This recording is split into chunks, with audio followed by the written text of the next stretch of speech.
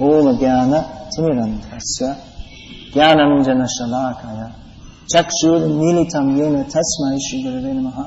Apart from seeing all these yellow things painted on the noses, which you don't get in most marriages, you also don't usually get sannyasis coming and talking about detachment and renunciation. That's the last thing you want to hear about. Usually. That's not expected. As Maharaj was pointing out, marriage is losing its meaning. Because otherwise, cats and dogs, they don't have a marriage. Of course, some branches of Hinduism, they arrange cats and dogs weddings, but that's donkey's marriage. So, apart from the four-legged donkeys, there are other kinds of donkeys getting married also. If they don't have religious principles, then it's meaningless. And that's why you'll find in the Western countries, many people, they don't marry. They think, what's the point? It's just a piece of, you walk in, you don't have to go to a church, you just walk in, you sign a piece of paper, and you're married. And people say, well, why should we even bother with that? It's meaningless, and it is meaningless. Just as human life is meaningless, dharmena hina pashubhya naranam. Dharmo hitesham adhiko vishesha. I'm going backwards, we should start at the beginning. Ahara nidra bhayamaitanam cha samaname tat pashubhya naranam. So, eating, sleeping, and mating and defending, the human beings and the animals have in common. Dharma is the special prerogative of human life, without which human life is simply animal life. So, eating, sleeping, mating and defending, that can go on. Like the animals do that, they don't have a marriage ceremony in general. So marriage means it's not simply a contract signed in an office, but it is in every religious system of the world, it is considered something sacred.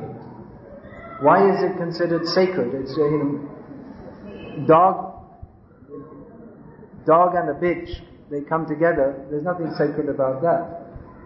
A cat and a tomcat and a tabby cat, they come together. There's nothing religious about that. So what is religious about man and a wife coming together? If they come together for the purpose of serving God, with religious responsibility, not just a secular responsibility. The duty of parents is to feed, clothe, shelter, educate their children. But Rishabdev enjoins, don't become a father or mother if you cannot guide your children on the path of liberation. So, it's good that sannyasis have been called here. They may be called in other weddings also, but just to give blessings. But sannyasis are supposed to give, more important than blessings. That's there automatically if one follows the instructions. Actually, one doesn't have to ask for blessings. You follow the main thing, they should give instruction. And then if others follow, then automatically the blessings will be there. So why should sannyasis even have anything to do with marriages? Traditionally they wouldn't have anything to do. They themselves left that or didn't even enter into it. So you may think that, well, why should sannyasis even come to a wedding arrangement? But for Vaishnavas or among Vaishnavas, the marriage and accepting of sannyas, they are for the same purpose. The purpose of a Vaishnava getting married and the purpose of a Vaishnava taking sannyas is for purification and for engagement in the service of the Lord. Now the sannyas position, that is a more detached position, but both are meant for the same purpose. Simply what may be suitable for one or what may be favorable for one person may be not favorable for another. Just like if you're sick and then you go to the doctor and he prescribes different medicines. So sannyas situation is also a situation within this material world. So what medicine may be good for one may be not suitable for another. But the purpose of both situations is to serve the Lord. As Bhanu Maharaj was saying, eventually it's expected that one will come out of family life to vanaprastha life. That means to come out of the home and come to the forest. Or the import of that is that one should not simply remain in family, not engaged fully in family affairs, but one should, vanaprastha life means with his wife, engage predominantly in religious matters. And sannyas may be there also. So it's expected that one will gradually become, because family life means there are worldly responsibilities, but it's expected that having discharged that, one will come through and fully engage in spiritual responsibilities. So, as a matter of social custom at least, the sannyas order is considered better or more advanced, but actually among Vaishnavas, that social differentiation may be there. But those who are sincerely engaged in the service of the Lord,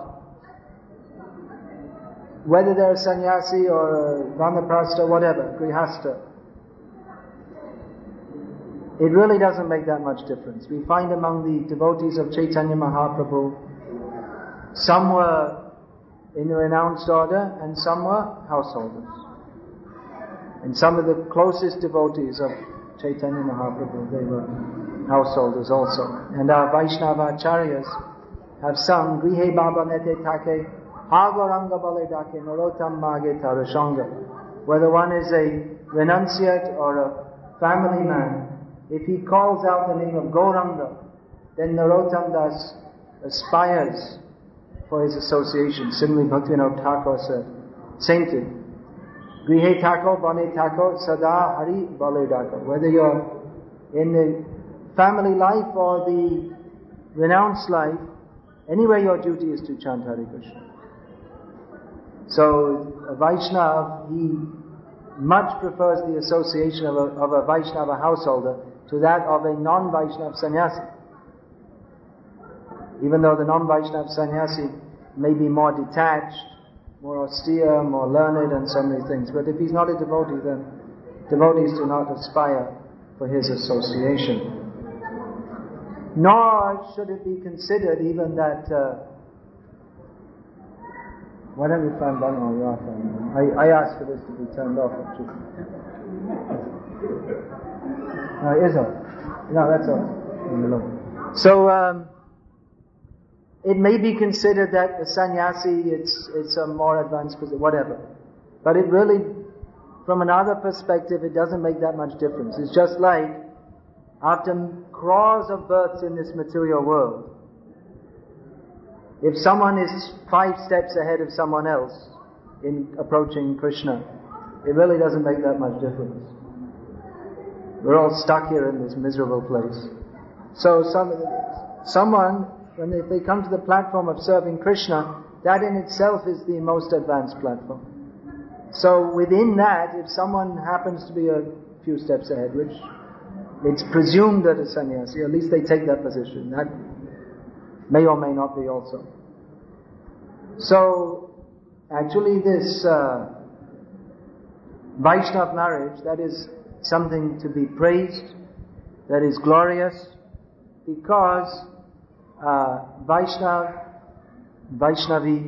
man and woman, they come together to serve the Lord. Their approach to marriage is quite different to that, especially to that of people in the modern age, who come together like cats and dogs, practically.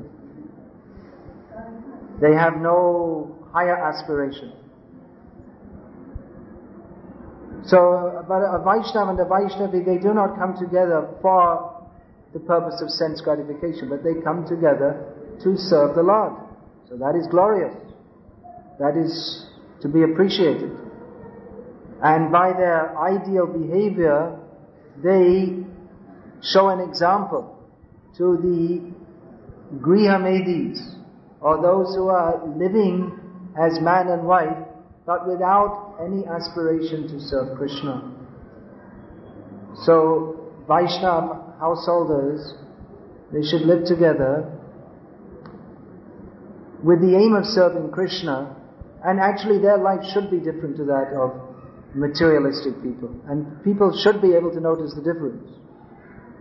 That when you walk into a Vaishnava home, that it's devoid of the stress and tension which typify most families in the modern age. Previously, we find in India that, at least in India, actually in the West also, pretty much, that most people, they live together, more or less contentedly, as husband and wife and with children and this and that. But nowadays, if a husband and wife live together peacefully, people think it's a very wonderful thing. What do you do? What's the secret? People are surprised. How do you should give some seminars or something. Teach us, what's the secret? It's become an unusual thing that families can live together peacefully. And mostly they don't live they live together unpeacefully, and then they stop living together. And then they go and put themselves in another jigsaw puzzle. They didn't fit into one jigsaw puzzle, so they put themselves into another one which they also don't fit into.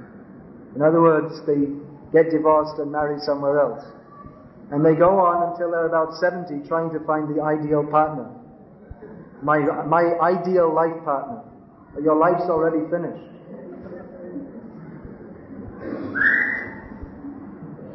So previously, just like you see, now this is, from the external point of view, we can say this is an Iyengar marriage.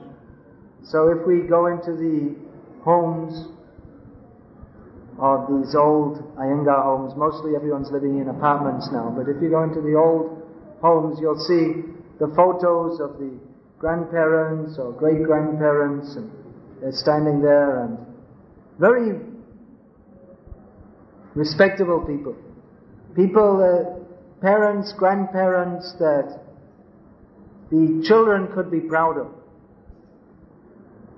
That throughout their lives, even after the parents and grandparents pass away, they would always think, they'd be so much impressed by their parents that they just want to live like them and be like them and not want to do anything which would disappoint their parents. Because they got such a good example from their parents, that parents, grandparents, great-grandparents, because they saw that they were fully engaged in the service of the Lord, fully devoted, and very high moral principles, not wanting to cheat anyone or treat anyone badly, or very highly advanced people. And they would recite the whole family tree with pride. These are our great forefathers. So the Iyengars on one side and Ayers on the other. Of course, there's a philosophical or a whole different outlook. Religious outlook is different between Iyengars and Ayers, but both, and in general we can say that the Brahmana caste throughout India, at least previously, very high principled religious living, very high class, respectable people. Respectable not just by having a suit and tie and lots of money, that's respectable in the modern age, but respectable, actually persons who, without desiring respect, but by their very behavior, by their very attitude, that automatically everyone respects them. Because they're so spiritually advanced, and in their dealings with everyone, they're so proper, kind. So that was a great culture. Unfortunately, to a large extent that's broken down. I've seen some people still, even here now, still following that tradition to some extent. There's still some wonderful people Krishna is sending in some of the Iyengar families. Krishna is sending some wonderful people to continue the tradition of devotion. But even they, what often happens is, due to economic pressure, even though they would like to be serving the Lord, instead they're serving someone whose name they don't even know. They're in a multinational corporation, and they don't even know who they're serving. They're just serving the company, and they're making money, and working as a computer programmer or whatever. And they don't have the opportunity to do what they'd really like to do, which is to serve the Lord. And of course there are many others also, Iyengars, Ayers and others, who they're not very enthusiastic to serve the Lord. They're very enthusiastic to pursue their career and get lots of money and become rich, which means they lost the principles of their family. However, we often find that even such persons, that when, as is inevitable, they get a good kick in the face from Maya, then they also start to think. In such a situation, then if they're approached, that actually human life is meant for serving Krishna, and they say, oh yes, they can pick it up very quickly. It's in modern times we would call that genetics. It's not exactly genetics. It's not simply that you have something encoded in your genes, but that is some kind of punya, bhakti unmukhi punya, that is passed down generation to generation. That Bhaktivinoda Thakur described, bhakti unmukhi punya. That there are different kinds of punya. Punya, generally people think by punya you will get the opportunity to be born in a family where you have Janmaishvarya Shruta Shri, high birth, birth in an aristocratic family, birth in a rich family, intelligence and good looks. So generally even today we often find the Brahmanas, at least in intelligence, they often have good intelligence.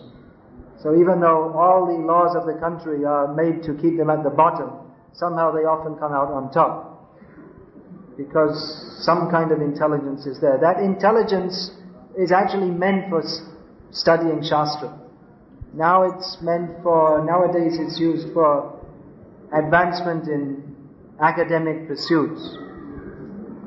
But we often find that the present generation and who knows the next generation, what it's going to be like. But they're often far away from the traditional principles. So much so that young Brahmin boys, at least they're vegetarian in the home still, mostly. But many times they don't even know, they've never even heard that there's something wrong with onions and garlic, because they've been served with it from their childhood.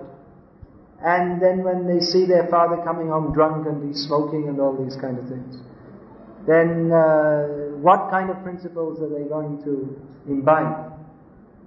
So it's very unfortunate. There are many different factors. We can say it's the influence of the age of Kali, or it could be just the whole change, the way society has changed, the economic system has broken down, and nowadays if you want to serve the Lord, it's very difficult to maintain a family because people don't donate.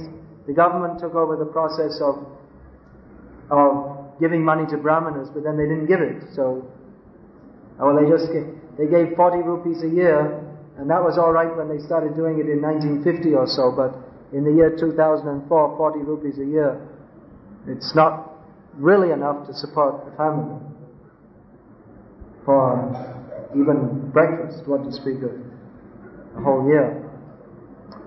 So, for various reasons, the Brahmana caste has broken down from its, or come down from its principles. But we see that now this Krishna Conscious Movement, International Society for Krishna Consciousness, that is spreading all over the world, and naturally we may say, because it's expected that people born in India, they will naturally take to Krishna consciousness more. That is the good fortune of taking birth in India. That generally persons born in India, they are persons who have more of an inclination towards the religious way of life, especially the Vedic way of life, and especially Krishna consciousness. So not surprisingly, we find that with Indians spread all over the world, that many Indians all over the world, having gone to the West to fill their pockets and their bellies in a manner which is more conducive than in India, they also find that they have, now my belly is full, my pocket is full, but my heart is empty. So for filling their heart, many are taking to Krishna consciousness. And we find it's very common that persons from India who went overseas, and it's very common, just like you'll find, someone was telling me the other day, they're living very close to their home is very close to our temple in Juhu, Bombay. But only when they went to Dubai did they take any interest in Krishna consciousness. So it's a very common thing, that having gone overseas, they find that, well, this is actually miserable. I thought it was going to be wonderful, and materially it's wonderful, but actually it's miserable. There are so many material facilities, but it's empty, impersonal. There's nothing here for the soul. There's everything for the mind and the body and the senses, but nothing for the soul. So many Indians who go overseas, even if the sea is only the Arabian Sea, they take to Krishna consciousness under the inspiration of Srila Prabhupada's ISKCON. And we find that also a disproportionate number of Brahmanas, it seems, go overseas, maybe because of that Brahmana intelligence I was talking about. And we also find that although all castes take to Krishna consciousness, and one of the wonderful things that Srila Prabhupada introduced is that you'll find in Prabhupada's temples in India that the deity worship is being conducted by people from all different castes by birth, and even people who are not from any caste, like myself. Here I am talking about caste, and I don't have any caste. I'm below. They say Pancham, but I'm something like Dasham or further out. Way, no lecture jati. So that's ISKCON, there's no casteism. Chaitanya Mahaprabhu completely rejected that. Nicha jati nahe Krishna bhajane ajogya. Shatkul vipra nahe bhajane jogya. Jai bhaje shai baro abhakti hinata. Krishna bhajane nahe jata kul adi vichar. Chaitanya Mahaprabhu said that even if one is born in a very high-class Brahmin family, that is not in and of itself a qualification for serving Krishna.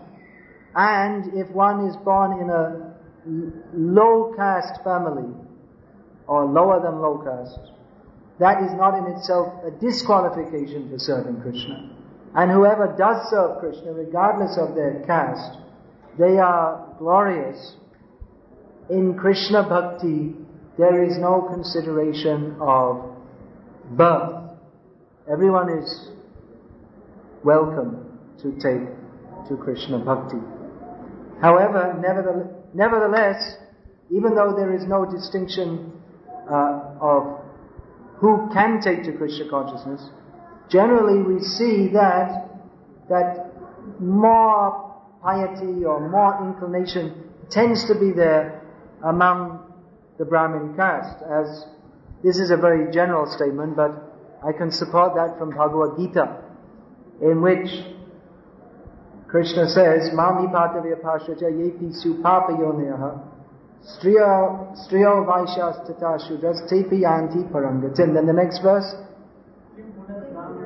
King Puna Brahmana Punya. Then what Krishna says, even those who are considered of a less pious background, and Krishna gives the example of Vaishyas, Shudras and women. So Krishna says, if they take shelter of me, they can come to me. Then what to speak of King Puna Brahmana Punya Bhakta Raja Shiyastata Anityam Asukam Lokam Imam Prapya Bhajasvamam. That what to speak of those who are the devotees among the pious Brahmanas and the Kshatriyas, having attained such a position. If even those who are in a less favored position, they can reach me, Krishna says, then what to speak of those who, coming from the Brahmana or Kshatriya background, who, having attained this position, they worship me, not just by being a Imam Prapya Bhajasvamam, not that just I'm a Brahmana and a Kshatriya, but having attained that position, one should worship Krishna. So Krishna indicates that such persons, they should certainly come to me. Not that only the Vaishyas, Shudras and women will come to Krishna, but Krishna said they can come to me, and then certainly Brahmanas and Kshatriyas will come if they worship me. So that piety is there, that tendency towards religious life, even if it's covered over, we find that Indian people in general, they can take to Krishna consciousness generally more easily than others from other backgrounds. And we find many persons from a Brahmana background, because they, especially those who in their childhood they saw that, they had a connection with that. So later on they feel, when the hard knocks of material life start crushing them, then they start to feel that, yes, I should also take to this. Or even if they're doing very well in their material situation, they're not feeling satisfaction from that, and then when they see devotees in Krishna consciousness, they become inspired or inclined. Let me also take that up. So here we have an Iyengar wedding with a difference, because it's being conducted actually more with a mixture of the Gauriya Vaishnava culture also.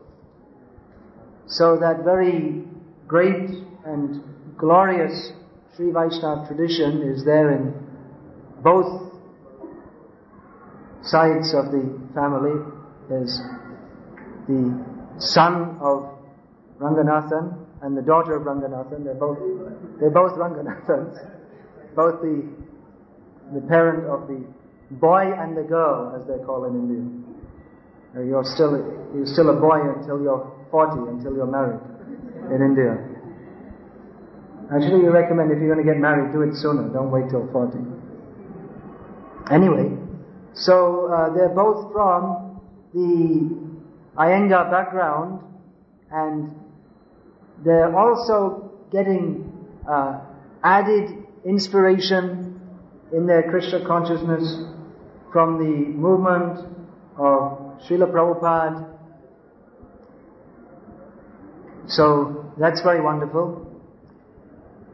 We're not saying that all the Iyengars have to do like that, but there should be, we'd like to see more and more cooperation and mutual interaction. There are some differences between, actually in Sambandha, Avideya and Prayoja, at all levels of, in the Sri Vaishnava Sampradaya and Gauriya Vaishnava Sampradaya, in basic philosophical understanding, in procedures, and in ultimate goal of life, there are differences. But the points of similarity are much more important than the differences. That Sri Vaishnavas, or actually here they're not called Sri Vaishnavas, they're just called Vaishnavas, because But anyway, the Vaishnavas here, and then we have Madhva Sampradaya also. These are two main prominent sampradayas here in South India. So, these are very glorious traditions, and we hope that the Gauriya Vaishnava Sampradaya will interact with that more. And actually, whatever can be done, it's from the Gauriya Vaishnavas, particularly from the ISKCON movement side, we would like to see, even though we ourselves, coming from the Western countries, we have no caste. We are below any caste by social consideration. And though we don't stress on caste, we don't say, well, this is a Brahmin Vaishnava, this is a Shudra Vaishnava, we don't say like that. But at the same time, we recognize that there is a very wonderful tradition that was there and is still among some families going on among the caste Brahmanas.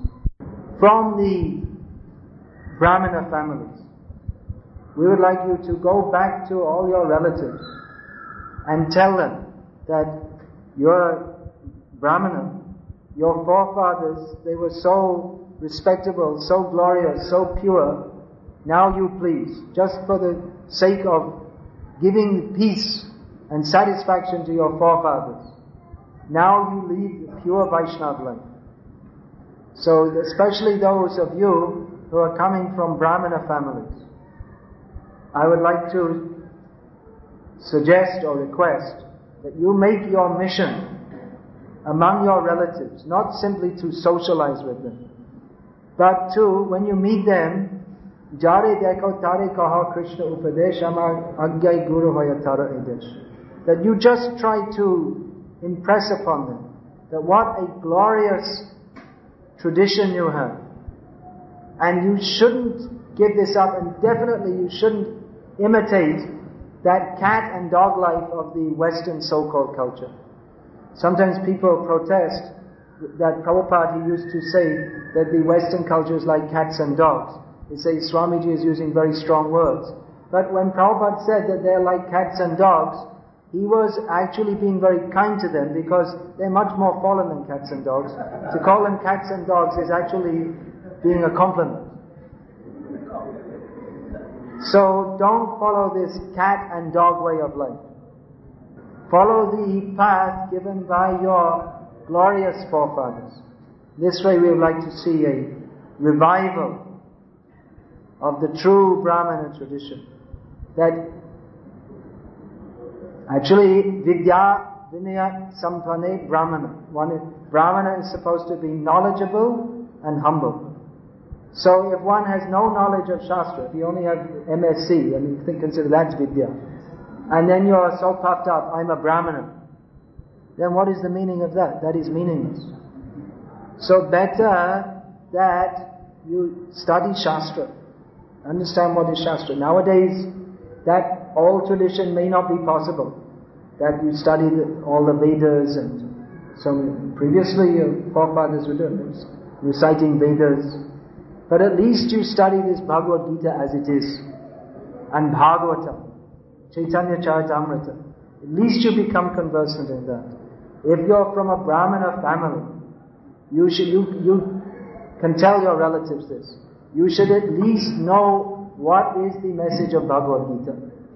Actually, even if you're a Hindu, if you meet any Christian, at least they'll tell you what's in the Bible. At least Muslim, they can recite the Quran. We don't know what it means, but at least they can say it. They learn in Arabic, but they don't know Arabic. But anyway, they have that much respect for their Shastra. So if one is a Hindu, at least he should know what is Bhagavad Gita as it is. Not Bhagavad Gita as it isn't, but Bhagavad Gita as it is. As Srila Prabhupada, someone asked him about Ramanuja Acharya's commentary on Bhagavad Gita. He said, I'm reading that. Prabhupada said, yes, that is the same as Bhagavad Gita as it is. So practically it's the same. Bhagavad Gita as it is of course written in a manner that is suitable for modern man to understand. So, especially the Brahmana caste, at least this much. You should know at least 100 shlokas from Bhagavad Gita. It's really not, if you can write computer programs, then you can learn 100. 100 is nothing. At least, and you should know what they mean also. What do all the shlokas of Bhagavad, what is the meaning of Dharma Kshetra, Kurukshetra? What is the meaning of Patram Push? Every verse has one meaning. Savadhaman Parityaja Mamekam Sharanam Raja. And all the other verses are to support this verse. So this much at least you should know. So this I'm giving you responsibility now, all of you, from the Brahmana families. Don't only preach to the Brahmanas and don't become obsessed that I am a Brahmana. But this much you have, from the worldly side, you have that much little bit head start, even Krishna recognizes. So, don't fall behind. You see, if some lecturer like me is talking on Bhagavad Gita, then you should certainly, actually, if you don't know all these things, then you should be ashamed. If the lectures are learning Bhagavad Gita and preaching, then you should be doing 1,000 times more. Isn't it? So please do so. Hare Krishna.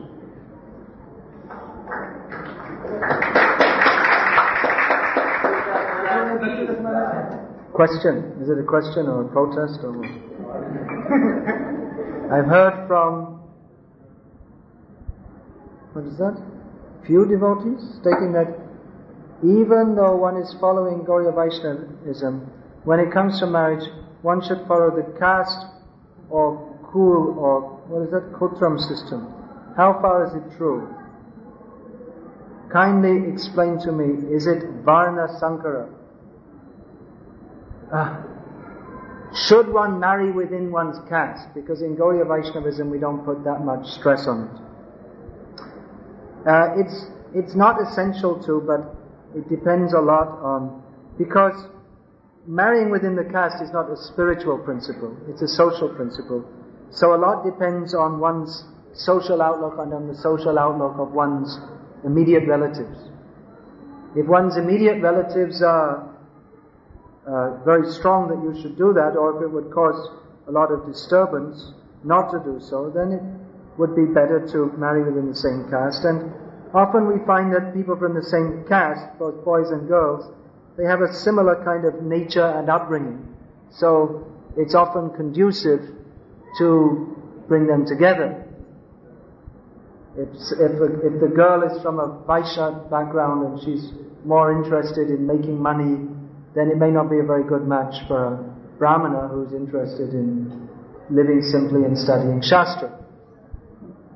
Now, how much the Brahmana caste is really, truly Brahmana in the traditional sense of the term, that has to be considered, because according to Shastra, if in the family a child is conceived even once without Garbhadan Samskar, then the whole family is degraded to the platform of Shudra.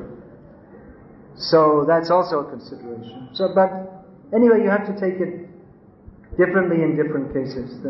Most important, I would say, is that one marries a devotee, because if one spouse is wanting to follow the principles of Krishna consciousness and the other isn't, it's going to be much more of a difficult match than if both are devotees but they're from different castes. So we have to see in each individual case. If there's a good match, Vaishnav within the caste, then that would presumably be preferable.